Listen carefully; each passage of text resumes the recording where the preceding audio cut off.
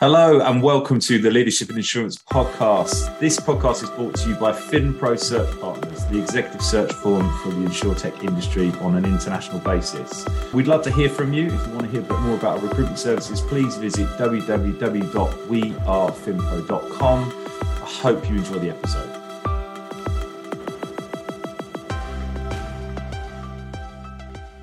Good morning and welcome to the Leadership in Insurance podcast. I'm your host, Alex Bond, and I'm very lucky today to be joined by Jonathan Rumer, who is both co-founder and head of customer success for YuLife. Jonathan, good morning. How are you? I'm very well, thank you. Myself, it is rather grey and a bit depressing outside, but you know what? England is playing later in the World Cup, so by the time people hear this, we'll know the result. But at this moment, we don't yet. So excited for the day. Yeah, well, we can prove how dedicated to the cause we are because we're actually going to miss kickoff. So that's yeah. It depends. I mean, if we speak really fast and you can slow it down in editing, we can make the kickoff.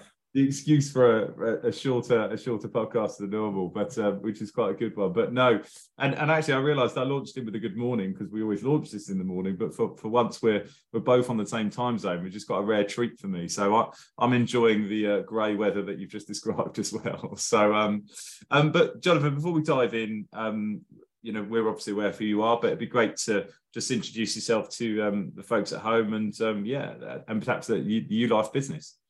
Cool, thank you. Yeah, very excited to be here. As you mentioned, my name is Jonathan. I'm one of the co-founders of YuLife, and YuLife is a global financial services brand on a mission to inspire millions of people to live their best lives. And at the moment, we focus on group risk insurance. So that is B2B insurance, life insurance, and similar products for companies for their staff. And then what comes with that is the YuLife app, which is all about inspiring and rewarding people for living their best lives. So for us, we've redefined what insurance is. Historically, insurance has always been about claims compensation. So it's when something goes wrong, you pay out. But for us, we define insurance as being more about risk mitigation, risk partnership. So how do we look after the people who we protect in order to reduce the risk of that bad thing happening? So in the confines of life insurance, that means helping them to live longer and happier lives, which is hopefully a win-win all around. Yeah, lovely, and what a good mission to be on. So, thank you for that intro. Obviously, one of the co-founders. Something that we're really conscious of is there's 5 co-founders in your business. Yes, we're a family. Family. Well, if you're anything like my family, does that mean you fight quite frequently? Of course. How do you all come together? How do you all know each other? And I suppose we love an origin story as well. So where does that kind of YuLife origin story begin with you 5? It's a great question, and I think sometimes we reflect on how a bunch of really different people came together at the same time. Really, the origin story of YuLife starts with Sammy Rubin, our founder, our primary founder, and Sammy's been on a personal journey of growth and looking after people for many years. He had his first company in his 20s, and he spent time launching Vitality. He was the original CEO when they launched here in the UK. So he's got a long history in insurance and also well-being, but holistic well-being. Mm-hmm. So he, 2015, 2016, as we were kicking off, decided that it was time for the next iteration to really find a way that we can scale insurance and well-being to millions of people, not just make it something that is elitist, and also something that was holistic, so not just focusing on physical well-being. So Sammy set out to find, a bunch of people to come along on this mission with him. And slowly, we kind of all came together. There was Sam Fromson, our COO, Josh, our CTO, who I kind of knew from my old KPMG days when he was at Chelsea Apps Factory. And slowly, just Sammy pulled us all together. We were all on our own personal missions with things we wanted to prove out. And we're just attracted by the vision and the mission and each other. And we all came together, and Yaku joined last, it's a great story. He was at one of our VCs that we were pitching to at Anthemis, and he was one of the senior partners there in the fund. And when we pitched to them, he kind of sent Sammy a message afterwards saying, "I love what you guys are doing. Can I join?"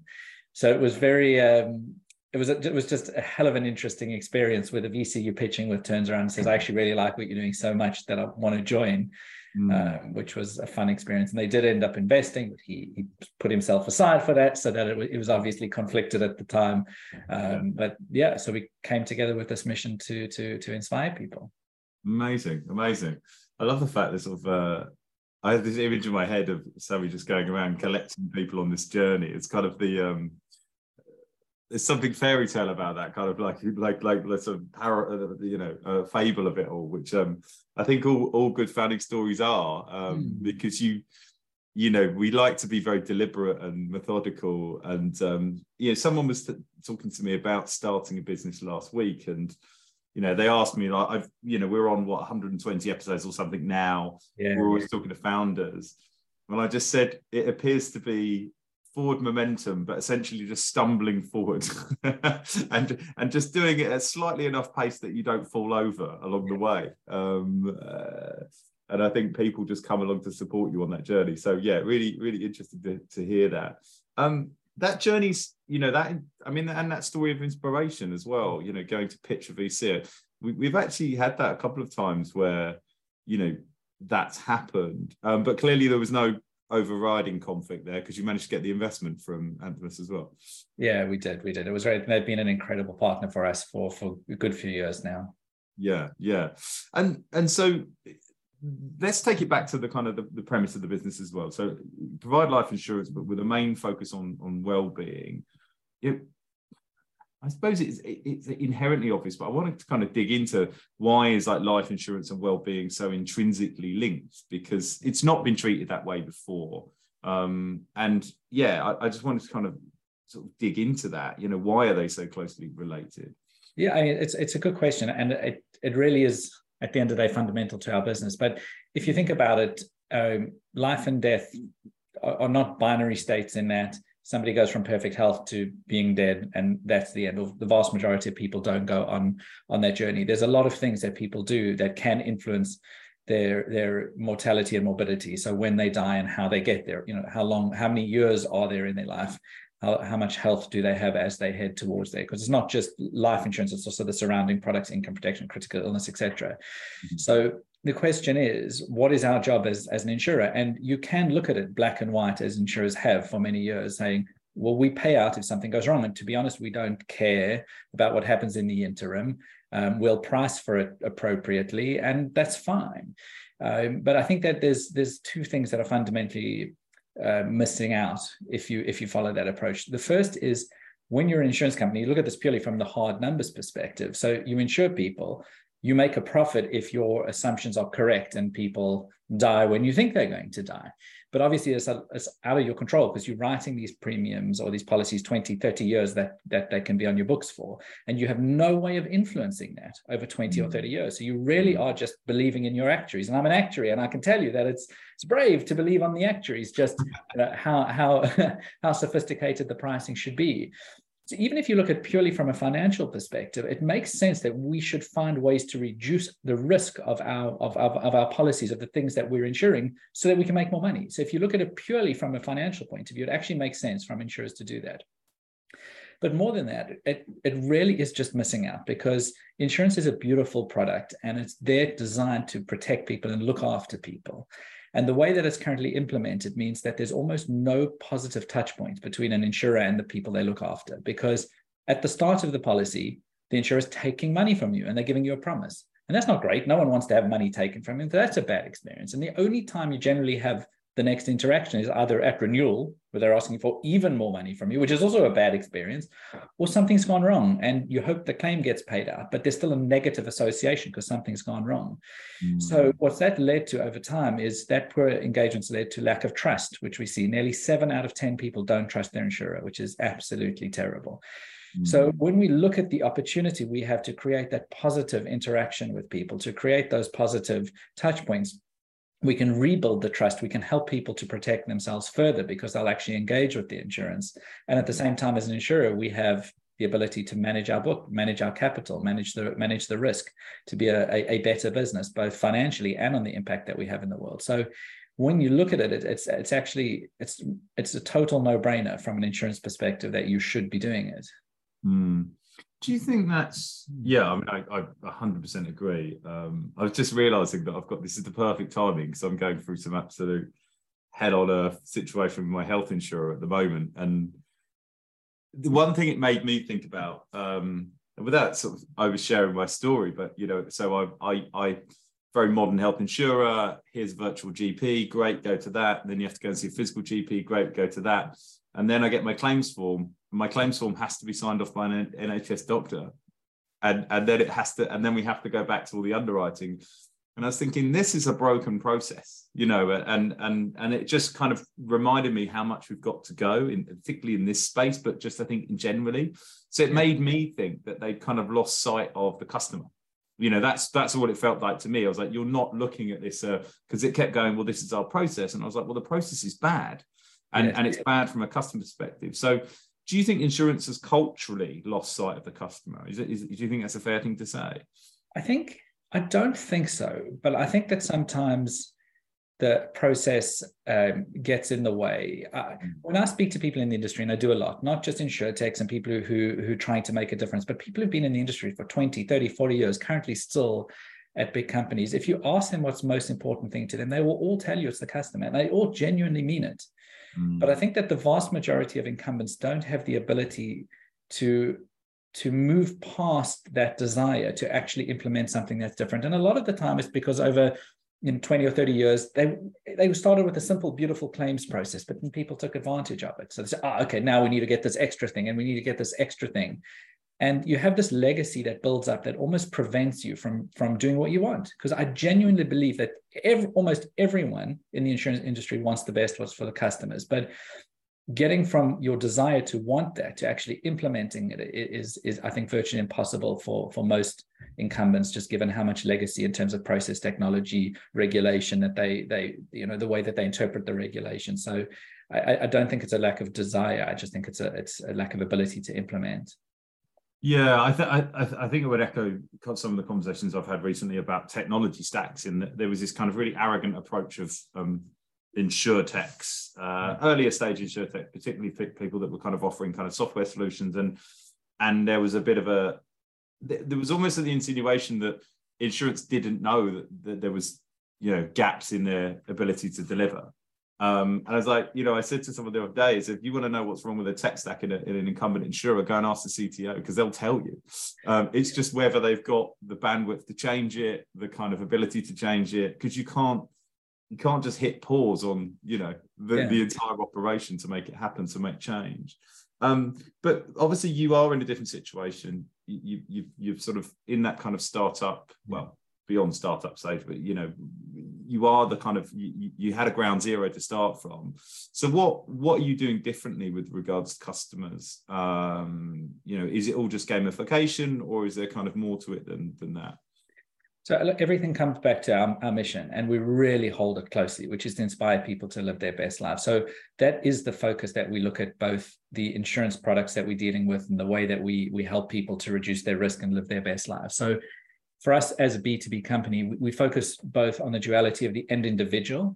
So how does this person do it? But then how does that affect the business and the risk of the business, which is the group of individuals? So I think one of the things that we focused on and which has made us a little bit more unique is that we're focusing on helping as many people make small adjustments on a daily basis as possible. And there's not these big rewards for massively going to the gym or running marathons or doing these things, because to be honest, that attracts the 20% of people who are already doing those things, and you're rewarding people for what they're already doing. So you're rewarding the healthy people and already being healthy. Yeah. But the trick is, how do you address everyone else? How do you access those 80% of people who honestly going for a 10-minute walk a day could really move the needle? So I think that's one of the big focuses is how do we make this accessible and fun to as many people as possible? And that's where the gamification comes in, because we know that it works. We know that those game mechanics work. And I think the real goal there is to get people to do a little bit more. It is the behavior change. And that's both at the individual level and at the company level. So we have incentives and rewards for individuals, and we have incentives and rewards for companies when they do it at that level as well, so that it mirrors each other. So that really is the goal. Oh, interesting. I'm intrigued to learn a bit more about that. So how does that work from kind of incentivizing company-wide And it'd be great to sort of understand some examples about kind of how they work versus the kind of individual goals. Yeah. So the individual goals in the YuLife app is all around the YuCoin. So this is the digital currency of well-being we've created, and you earn them for doing healthy behaviors. So walking, mindfulness, running, cycling, etc. You can do challenges in the YuLife app that get you more challenges, that get you more rewards, and there's loads of mechanics there that are built in. But the core loop is that when you do the positive behavior, you get YuCoin, which you can cash in for rewards. At the company level, and this is something that's busy being rolled out now, is very similar, except when we address the company, it's like, can you get 50 people to go for a walk, or can you get 75% of your people to create a emoji, which is a character in the app, because that then unlocks certain parts of the financial well-being are in there. Or why don't you focus this month on mental health, and can you get 80% of your audience to do some mindfulness? So it is looking at the collective side, and as they do those challenges, then they earn credit in the U store, which gets reinvested into well-being, so that the credit in the U store can be used to get new digital well-being tools that they can roll out to their staff. So it could be mindfulness tools, it could be things to help with menopause. And what that does is it creates this beautiful loop. So as the company gets healthier, they earn more rewards, the rewards get reinvested into more well-being, which gives people the ability to improve further, which then lets them earn more rewards, etc. And at the same time, then the risk at the individual and the group level comes down, which is good for us as the insurer, and obviously a win-win for people if they're happier, healthy, living longer lives, and the company is more productive. Yeah, I can see that being more effective on a sort of company-wide. I mean, funnily enough, we as a company was having a conversation on the Friday, just saying we're all talking about going to yoga, but we're not going to yoga, but then we've agreed that we'll go together, because we then become accountable to each other. And I think there's something clearly in that for us. But I was wondering about, like, in terms of results from that, what have you seen? Have there been any things that surprised you? Are there any trends in that has anything taken off that you thought, we didn't know how that was going to go, but people have really embraced it? I was sort of interested about that. Yeah, definitely. I think with a lot of these things, like you make your best guess as what you think is going to work, and then you learn. Some of it works, some of it doesn't, some of it really surprises you. So I think on the whole, one of the things you were speaking about just now is something which we see a lot, is that accountability or cooperation, competition. Is how do you make it social? Because a well-being often can be a lonely thing. You're doing it on your own. But when you create the tools to then hold people accountable or to compete, you can have jewels, for example, or we've got leaderboards. It really does up the ante. But I think the thing that surprised me most is actually on the rewards and how people use the rewards. So in the reward store, we have effectively 3 different categories of rewards. We've got stuff that's just for you. So you can get an Amazon voucher, Nike voucher, et cetera. And those aren't discounts. Those are monetary value. You can switch your YuCoin for those things. We've also got access to well-being, to big discounts on things like Garmin, Fitbit, Metatopia. So lots of different tools where you can get discounts to access that well-being. And then the third category is ESG. So we've got partners in there which are great for the world, so you can have an impact. And this was something that personally surprised me, is just how high the proportion of people are that use all of their YuCoin, or nearly all of the YuCoin, to make an impact on the world for the ESG stuff. So, for example, we have a lot of people now who converting their steps into trees, into planting trees, or their mindfulness into having the oceans cleaned with one of our partners who is removing plastic from the ocean. So it was absolutely blew me away that a lot of people's motivation was not for themselves to get the Amazon vouchers, but to have a positive impact. And I don't know, I think that probably says something about me, that I didn't think that was would be as popular as it has been. But I think it's one of those things that when we show people how genuine we are with our mission, it comes across, and then people just, they really adopt it. Interesting. I wonder if that's generational as well, because I think selfishly, I was thinking, would I do that? Even though it's, this is the sort of thing that I sort of pertain to be important. It's the reason I stopped eating meat, for example. I still love an Amazon. I love an Amazon voucher, It isn't generational from the data that we see, is that it does actually attract a lot of different people. And I think in some ways it reinvigorated. So when we started to push out the ESG, we had quite a few people who they enjoyed the YuLife app, they used it, but they actually just hoarded their YuCoin. And I spoke to one of the guys, and I said, like, you've got this big balance. You've built up 100, 200 pounds worth of Ucoin here. Like, why haven't you cashed it out? He's like, you know what, it's fine. Like it'll just sit there. There's nothing, I don't need the Amazon voucher or anything right now. I'll like get there. And then when we introduced the trees and the ability for people to plant trees, he used the entire balance immediately. It's like, this has reinvigorated my usage of the app. I'm going to go for walks now because I want to plant trees. So it was just fascinating that it really engaged different people. And I think similarly to that so one of the things that surprised me initially with the data when we're looking at it, and this is something that's been sustained over the last few years, is the age group of people who really engage in the app. So when we first started, we had a lot of pushback from firms saying, yeah, this is going to be amazing. I can see that all of my young staff, people in their 20s and 30s, are going to love this. Everyone else is not really going to care. And we didn't have an answer to that in the beginning because we didn't have the data. And then as we started to see the usage, and now we've got tens of thousands of people using it every day, we see the usage. And what we see is that doesn't actually hold up at all. If anything, there's kind of like a slightly flat U-shaped curve. So people in their 30s do use it a hell of a lot, in their late 20s a lot. They engage in the technology. But what we find is that as people get into their 40s, it actually comes down a little. And then as his people in their 50s, 55, 60 even, we see a massive spike in engagement on the app, massive in terms of the usage. And in fact, some of the people 55 plus are our biggest power users, both mindfulness and walking. And it was fascinating, totally unexpected for me. But when you dig into it, it actually makes a lot of sense because you find that people in their 20s and 30s at the moment, much more technologically savvy, the gamification appeals to them, they really use it. But as you get into your 40s, I'm about to turn 40. So now I feel this. You're very focused on your career and you really want to make a difference. You want to climb that ladder. You focus very much on the work and what you need to accomplish at the expense of your well-being. So you stop doing these things. And then as people tend to hit 50, 55, the mortality, you start to feel the aches and pains more. And hopefully I won't know that in 10 or 15 years because I will have looked after myself. But it's very common that people start to go, okay, I actually need to start looking after myself. And then they have the YuLife app, which is there at their fingertips, and it provides them that ability to do it in an easy way. So we see a big spike afterwards. So we kind of had this like flattish U-shaped curve. That was very unexpected as well. Interesting. That's really interesting. But I can see that plays out. Makes perfect sense.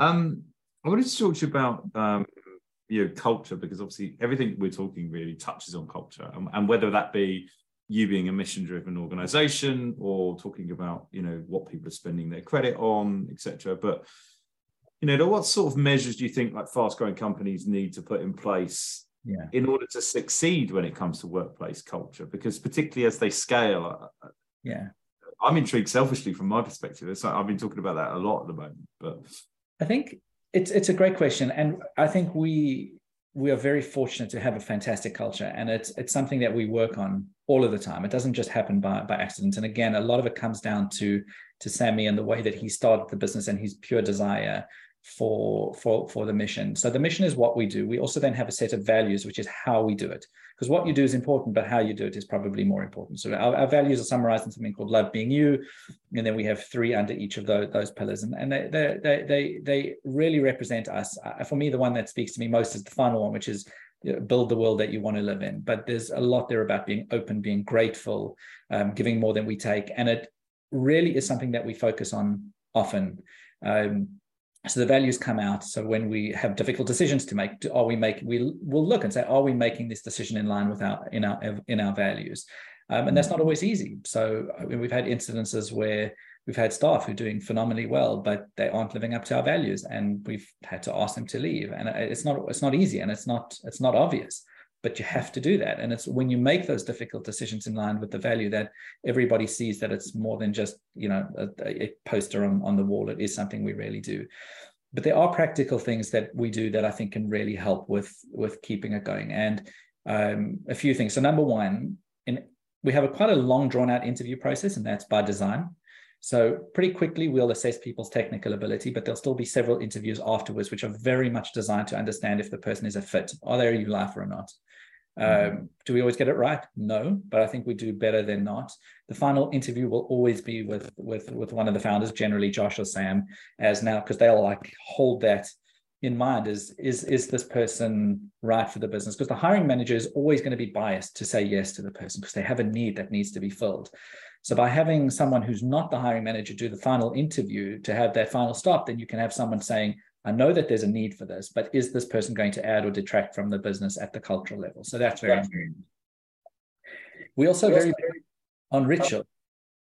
So we have 2 rituals every week that I think are very important. Monday morning kickoff, so all hands kickoff.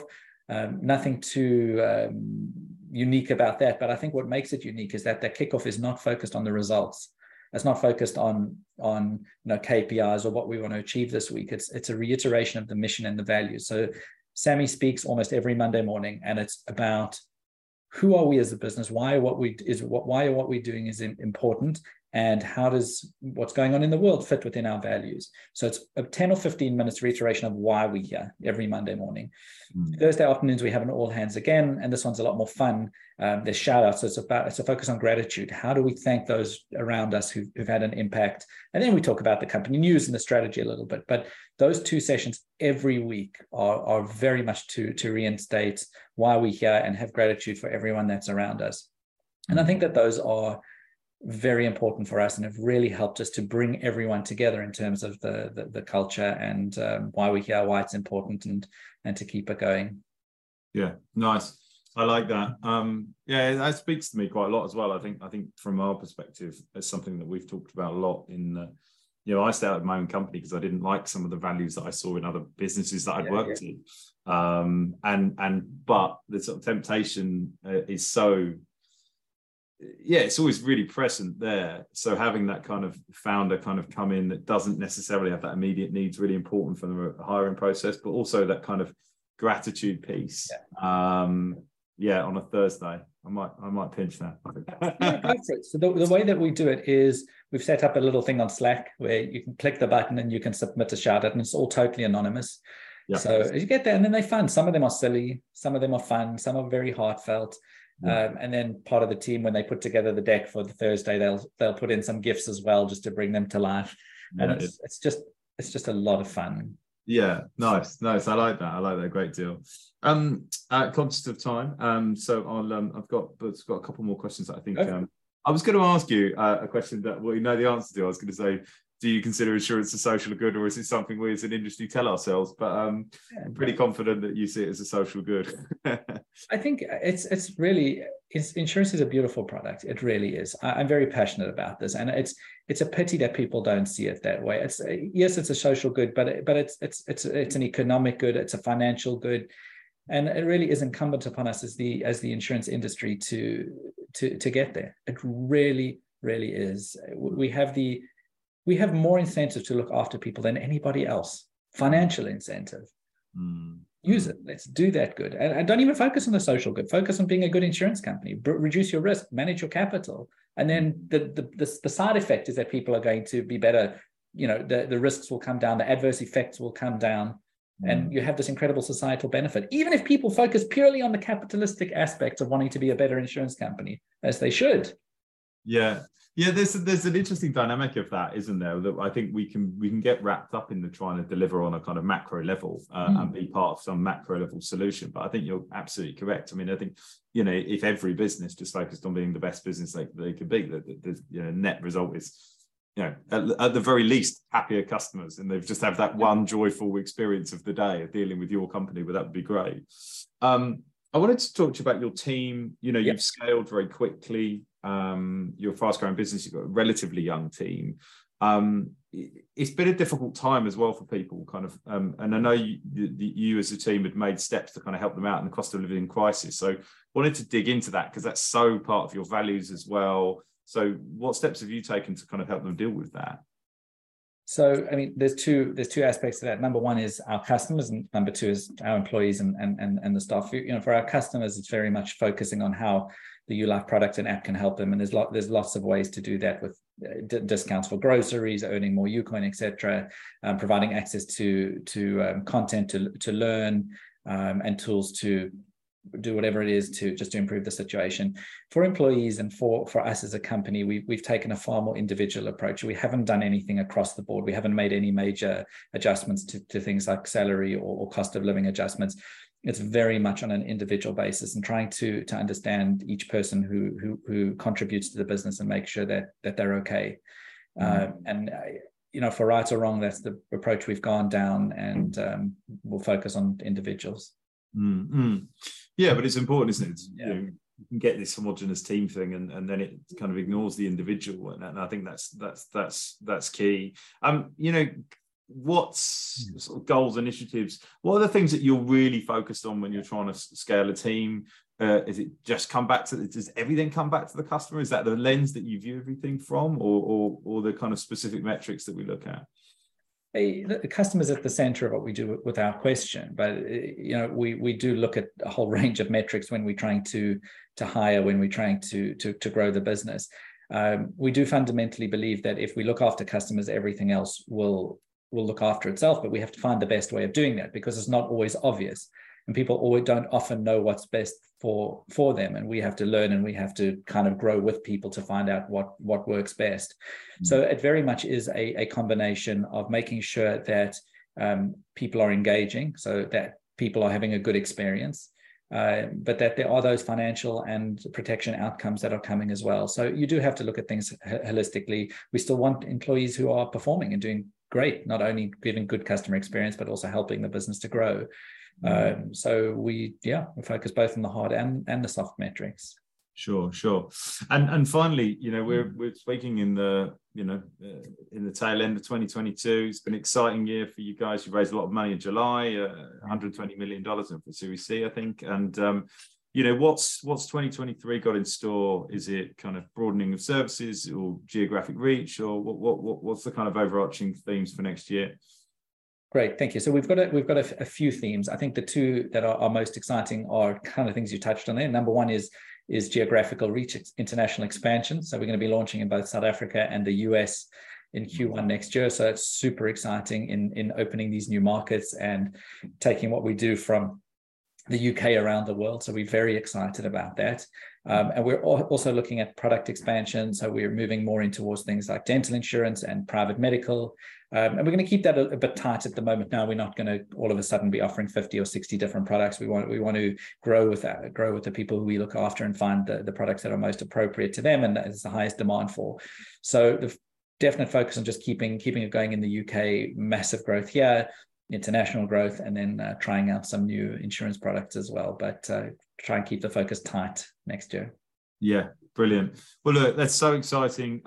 Jonathan, I know you're super busy, and thank you so much for taking the time out to be a guest. We've wanted to do this a long time, and not least because, as we mentioned, we live around the corner from the YuLife office, so we see it every day. It would have been quite galling if we couldn't get you on the podcast. So yeah, exactly. Well, next time we'll have to do a live recording in the office, which we call the universe. So that'll be awesome. Oh, nice. Yeah, that would be lovely. Jonathan, thank you so much. Really thank you. Time. And thank you for being a guest. I appreciate it. Only a pleasure. Thank you. Cheers. Thank you so much for listening to the Leadership in Insurance podcast. As ever, this is brought to you by FinPro Search Partners, the executive search firm for the insurtech industry on an international basis. If you want to find out more about what we do from a recruitment standpoint, please visit www.wearefinpro.com.